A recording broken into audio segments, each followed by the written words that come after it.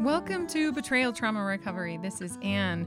Before I introduce this week's guest, I just want to check in with everyone, see how you are doing.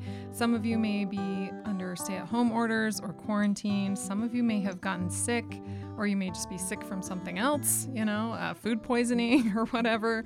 My heart goes out to all of us right now. It has been a really stressful, difficult time. Many of us are homeschooling children, and it's difficult for them to focus. It's just a hard time. So let's send grace to everyone now and love and support that you need and you might not be feeling. Hopefully you can just feel it just for a moment during this podcast. Betrayal Trauma Recovery Group is going strong. We have multiple sessions per day. When you become a member, you get unlimited live support. So go to our website, btr.org, and you can talk to women today, like in person, well, not in person, but live online, face to face, and get some support. Women who really understand what you're going through. The other issue is for those of you where the abuse has escalated because they don't have the excuse of work anymore to sort of throw around. So now they're irritable. There's going to be more emotional abuse, more gaslighting, most likely during this time because they don't have that outlet of blaming work for everything because they're at home. Some people are in that boat.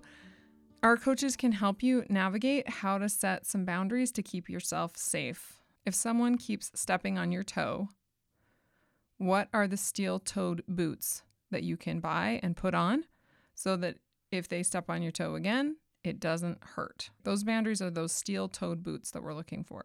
When you join Betrayal Trauma Recovery Group, you can talk about possible options for boundaries. You can talk about the safety violations that are happening in your home and how to navigate all of that. If groups make you nervous or if that's not your thing right now, then you can always do an individual session with any one of our coaches. They are available and ready to help you. All right, now for this week's guest. I'm excited to have Trish White on today's episode. She let me know that she has been listening to the Betrayal Trauma Recovery podcast since the very beginning, since I was crying into the microphone in my basement. So if you have not heard my very first podcast way back, I think it was in 2016, you may or may not want to do that. I was really a basket case back then. But the cool thing is if you listen from the beginning until now, you can sort of hear my evolution and my healing. And a lot of people have listened and they have been on the same journey in their healing. And Trish is one of those people. She is a coach and counselor. She lives in Saskatoon, Saskatchewan, Canada, and she has 3 amazing adult children. And this past year was promoted to the esteemed role of grandma, which is super cool. Her diverse path has included being a stay-at-home mom, a pastor's wife, a homeschooling mom, a piano teacher, a custom knitter, an administrative assistant, and owning her own pet grooming business. She embarked on post-secondary education in her 40s and graduated with a master's degree in counseling. Here in her new counseling practice, she has the privilege of walking with people whose plan A has been derailed, and she offers support as they craft a plan B. So that is all of us who listen to this podcast. In midlife, Trish found herself needing to up her self-care game when her 30-year marriage began to unravel, along with her own health as she went through 6 surgeries in 5 years. Learning to heal and look after herself has been the gift of this painful journey and taught her to relentlessly pursue peace and joy in each day. A few of her self-care activities include kayaking, knitting, walking her exuberant dog, laughing with friends, breathing deep over hot beverages. I love that. I love that too. And learning to enjoy this fabulous planet that we share. So welcome, Trish. Thank you. It's a pleasure to be here. We're going to talk about self-care today, which is my favorite personal topic right now, as I am knee deep or maybe eyeball deep into self-care. Now that I'm more healed and more stable, I'm able to really focus on it.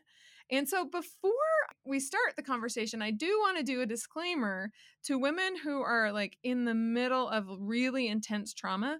We're going to talk about how you can practice a little bit of self-care during that time as much as possible, but don't feel really guilty right now if your self-care is Oreos and popcorn and Netflix. There's no guilt.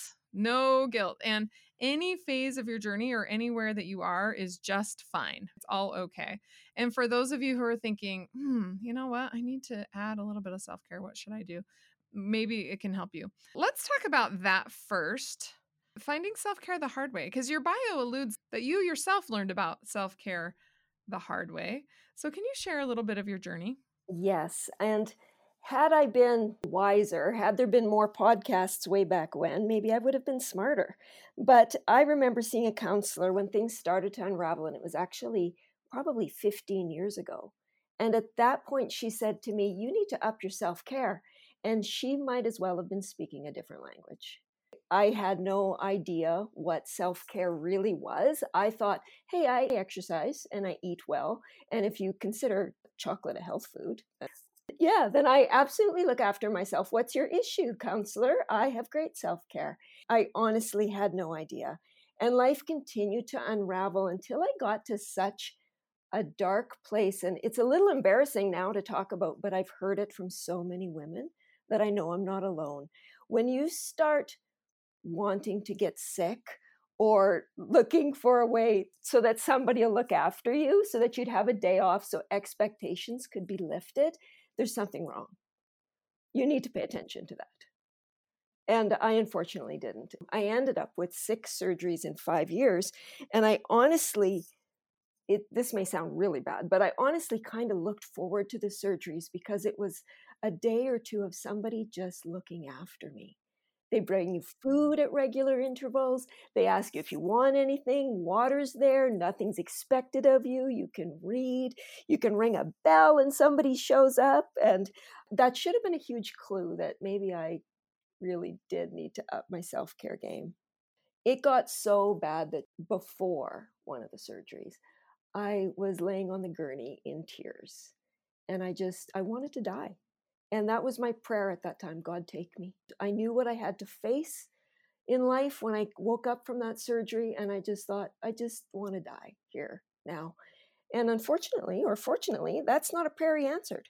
This is a self-care journey, that learning to look after yourself before you get to such a dark place, that there are people that need you alive. There are people that need you alive and well. And we need to look after ourselves to get there. Mm-hmm. And the most important person that needs you alive and well is yourself. Yes. Have you ever done one of those body scans where you sit and you think about, how does my head feel? Well, like a mental body scan? Yeah, I have. Yes. Part of this self-care journey, I went to a women's intensive in Minneapolis, and they were doing this body scan and they had us sit there. And I remember probably for the first time feeling like, oh no, my head hurts. Hey, my neck hurts. My shoulders hurt. My gut hurts. My chest hurts. And I had not been aware that everything hurt before that point. And then they finished the scan and they said, okay, everyone open your eyes. And then they went on with the session. And I was like going, wait, now I'm aware I'm in a terrible amount of pain. What do I do? What do I do with this? And I actually put up my hand and asked if there was no really good answer. But the answer I've found since is that the answer is not to take away the pain immediately. The answer is to learn to live a life so that pain isn't there. Yeah, I've had excruciating neck pain. I used to do like a lot of extreme sports before I got married. And so I've actually landed on my head several times violently. And my neck hurt during my marriage, but I wasn't able to do the normal self-care things in order for it not to hurt. And so it got worse and worse. And now I'm back to sort of my neck don't hurt routine. And my neck isn't hurting anymore. But it was like 7 years of me focusing on everything else to the point where it just crept back up again. And I didn't even realize how bad it had gotten. It's interesting now that I'm able to really focus on myself. I take self-care very seriously, but I would say during the most traumatic part, it was just what I could do to get out of bed and get myself onto the couch to eat popcorn. That was about what I could do. Let's talk about this first phase of self-care where you're kind of aware of it and you're trying to do it, but you don't know how to do it, or you don't know what to do. My tip, and then I'll ask you, is if people are starting that, like, oh, okay, I'm starting to think about self-care. Mine is go outside every day. Like if you're just starting this and you don't know what else to do and you have no plan and you don't know, and you're just super stressed out, at the very least, I don't care if you're in your pajamas. I don't care what you look like.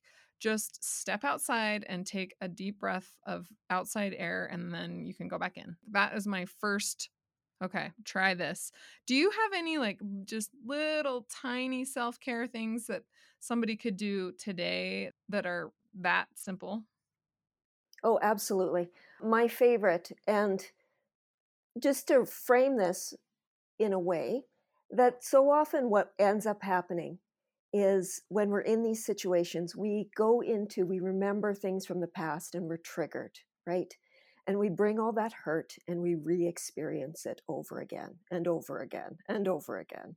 Or the opposite happens and we kind of project into the future and we think about the scariness of it all and we bring that into our present and we feel that right now. Sorry. Yeah. And there are so many women who are listening to this podcast who are doing either of those things, but there are so many who are also currently experiencing some type of abuse. So it's not from the past. It's not a fear of the future. It's that it's now, like yesterday or today, their husband came home and gaslit them or lied to them, or they found out about more porn or more infidelity or something. Yeah, it could be either of those things. So I do have a favorite go to that anybody can do. I mentioned those things about being out because our brain can be elsewhere, is when we pull ourselves back to our senses and noticing what we are experiencing at the moment. So, my favorite self care tip, you mentioned about going outside, and that in itself, nature is healing. If you can't go outside, I mean, right now, where I live, it's really cold, and I do not like to go outside. I wasn't meant for this climate. But what you can do is go to a window. And what I suggest is that you get a hot drink and have it in a cup that you can feel the heat, so you can feel the warmth of it and wrap your hands around it. So you have touch there. You have the smell. Make sure it's something you enjoy the smell of. Take it to a window, look outside at nature, and find something that's living. Look for trees, look for grass that's moving, look for birds. See if you can hear them, and just take a moment and breathe out slow. You'll always remember to breathe in. But so if you breathe out slow, we know that calms our system. So just stand there, and sometimes we don't have a lot of time, but often a minute, if you're just standing, feels like enough time. It can be good enough, where you're just standing there, noticing what's happening outside your window, feeling the warmth of your drink, inhaling it, tasting it. And if you can hum, we know, oddly enough, humming helps activate the vagus nerve, which provides calming for us. And if it's there for you, go ahead and you can maybe hum a song that means something to you. But just take that moment. And you can do that several times a day. You're using all 5 senses, and it only takes a minute. Yeah, that's perfect. These are the types of things that I think people need to start out with, because if after a huge traumatic event, most people are not, they might compulsively exercise sort of as a way to numb the pain. But even at that point, it's not really a self care. It's more of a running away from or trying to avoid. So the true self care, it takes a while to develop. We're constantly told that self care is so important.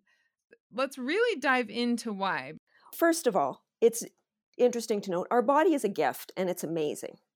And we know that if we cut ourselves, it's only a short matter of time before those things start to reach across and bind across that wound. If we break our leg, it all starts to knit itself back together again, which is absolute miracle. I mean, I wish my car did that when I ran into something, that it would just fix itself. And supported properly, our emotions and our mental health will do the same thing, that we are meant to heal. And so that's the first thing with self-care, is it allows you, it gives you the optimum healing space, right? Where you can just let things take their natural course and move towards healing.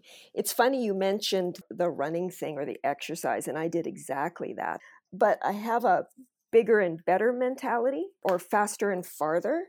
And I ended up running, but then doing too much. And I had a naturopath told me, stress on your body is stress on your body. Even if it's exercise and it's supposed to be self-care, if it's too stressful for you, it's stressful. Just stop it. And so self-care means really paying attention to your body and what's going on there.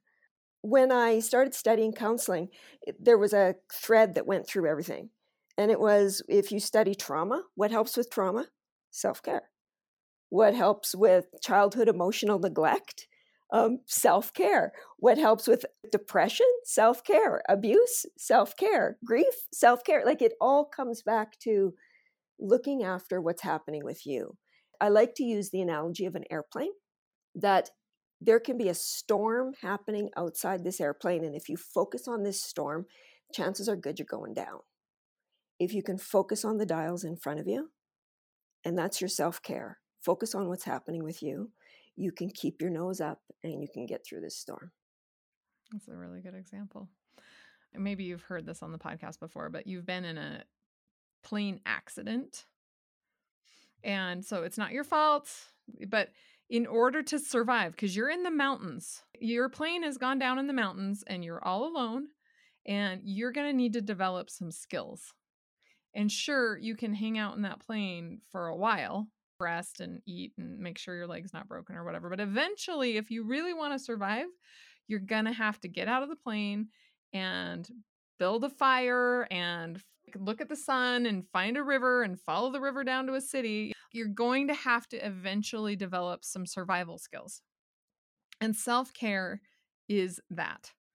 It's not just a survival skill, but it's a thriver skill, right? So we go from surviving to thriving. The other thing I like to tell people about self-care is when you are injured severely, you're going to need a critical systems only phase. Just like when in sci-fi movies, when the ship is hit by a meteor or an alien or whatever, and it goes, right? Everything's powers down and it's quiet and not all the lights work, and you're in this critical systems only phase. That is also the self-care phase that I think is really important. A lot of women jump to that. I'm going to exercise a ton, or, whatever they're going to do. And I'm going to go to every event, and I'm going to show him that I can get out of the house, and I can do, whatever. And they don't realize that really they need to go into sort of a powered down self-care, critical systems only phase for a little while. It doesn't have to be forever, but that phase is really important to feed your soul and make sure that you're feeding yourself, nourishing yourself before you try to power up all the systems again. I have a picture of a bird that's being held on my wall. And one of the reasons is I quite often compare this to birds that are flying along and you hit a window. Nobody prepared them for that, and they're stunned. But somebody needs to pick that little birdie up and move it somewhere where it's safe. And we often don't recognize the enormity of the trauma that we've faced, especially when you have children. You just keep going. You just keep life as usual and hope nobody finds out or catches on. And you've been hit. You've hit a window, your plane's gone down, whatever metaphor you want. You need to take some space. Fix the hole in your spaceship before you go into light speed again is going to be a good idea. Let's define self-care. What does it really mean? Well, for me, I like to keep it really simple, and it's whatever works for you, and you are unique. Whatever works for you to calm your system down. So you're saying no guilt for my Netflix and popcorn phase. I will say this, my trauma was so intense. It was so intense. The Good Wife. That's what I watched, all 7 seasons of The Good Wife during that time on Hulu. And it gave me a break. Like, I could get a little bit of a break from the trauma and the intensity of it, from focusing on something else. But at the time, I couldn't read. I had an 11-month-old baby, so I was having a hard time getting out of the house. My injuries were so extreme at that time that little bit was all I could do. I ended up adding an antidepressant to that, and then I actually got off the couch and started doing a little bit more and adding a little bit more over time. Talk about some things you've seen either with your clients or with yourself that worked for them that maybe other people are like, that's not self-care. Oh, it's really interesting because I go back to what brings you peace, what gives you a moment of joy. And we know there are things that work for humans in general, but I like this to be a journey back to getting to know yourself. So often we have looked after so many others, and we're in the middle of raising children and looking after their needs, that we've forgotten to get to know ourselves and our own systems. What works for you to bring you a moment of peace or a bit of joy or calmness to that anxious and overloaded brain? I find it interesting that I recommend to people that they put a playlist together that is simply for these moments when they need it. It's not to be played all the time. It's when you need refreshing, and you put songs on there that speak to you. You know those songs that you hear the first few bars of and they immediately does something to your heart in a good way. Those are the songs that you want to put on a special playlist and use them when you need motivation. We know that technically science tells us that songs at 60 beats per minute or less help calm our system. But I've had people say that their screamo music from their teenage years calmed them down because it provided static in the background, so that just enough so they didn't have to think about stuff for a bit. And so the whole point is what works for you, and really starting to notice. When we say self-care, quite often the whole bubble bath thing comes to mind. This kind of self-care that we're talking about bubble baths are not going to fix. They're nice if you like them and they work for you. But for even myself, I found my brain was pinging off the wall when I would sit in a tub. I would think I was doing self-care because I was experimenting, and I could never calm and relax because my brain was pinging all over the place. So that's not self-care for me. Walking my dog is, because I can kind of live in his joy because it's such a thrill for him. I'll be continuing this conversation with Trish next week, so please stay tuned. If this podcast is helpful to you, please consider supporting this podcast. To do that, go to our website, btr.org, scroll to the bottom, and click on Support This Podcast. Also, right now, especially where I'm feeling very isolated and missing, human contact, I would really appreciate it if you would give us some reviews and go and rate this podcast on iTunes. Every single one of your ratings helps isolated women find us. Also, I appreciate your interactions and comments on the podcast episodes on the website and on our social media channels. We're on Instagram at Betrayal Trauma Recovery, on Twitter at Betrayal Trauma. We're on Pinterest. So we love it when you interact there. If any of you during this time are interested in volunteering and interacting with women who are going through this on our social media channels, please email my assistant Kari, Kari, at btr.org, and she'll connect you with our social media director who is interacting with women all the time. It's just fun to get people together, right? To really include everyone. So if you're interested in volunteering in some capacity, we would love to have you. And until next week, stay safe out there.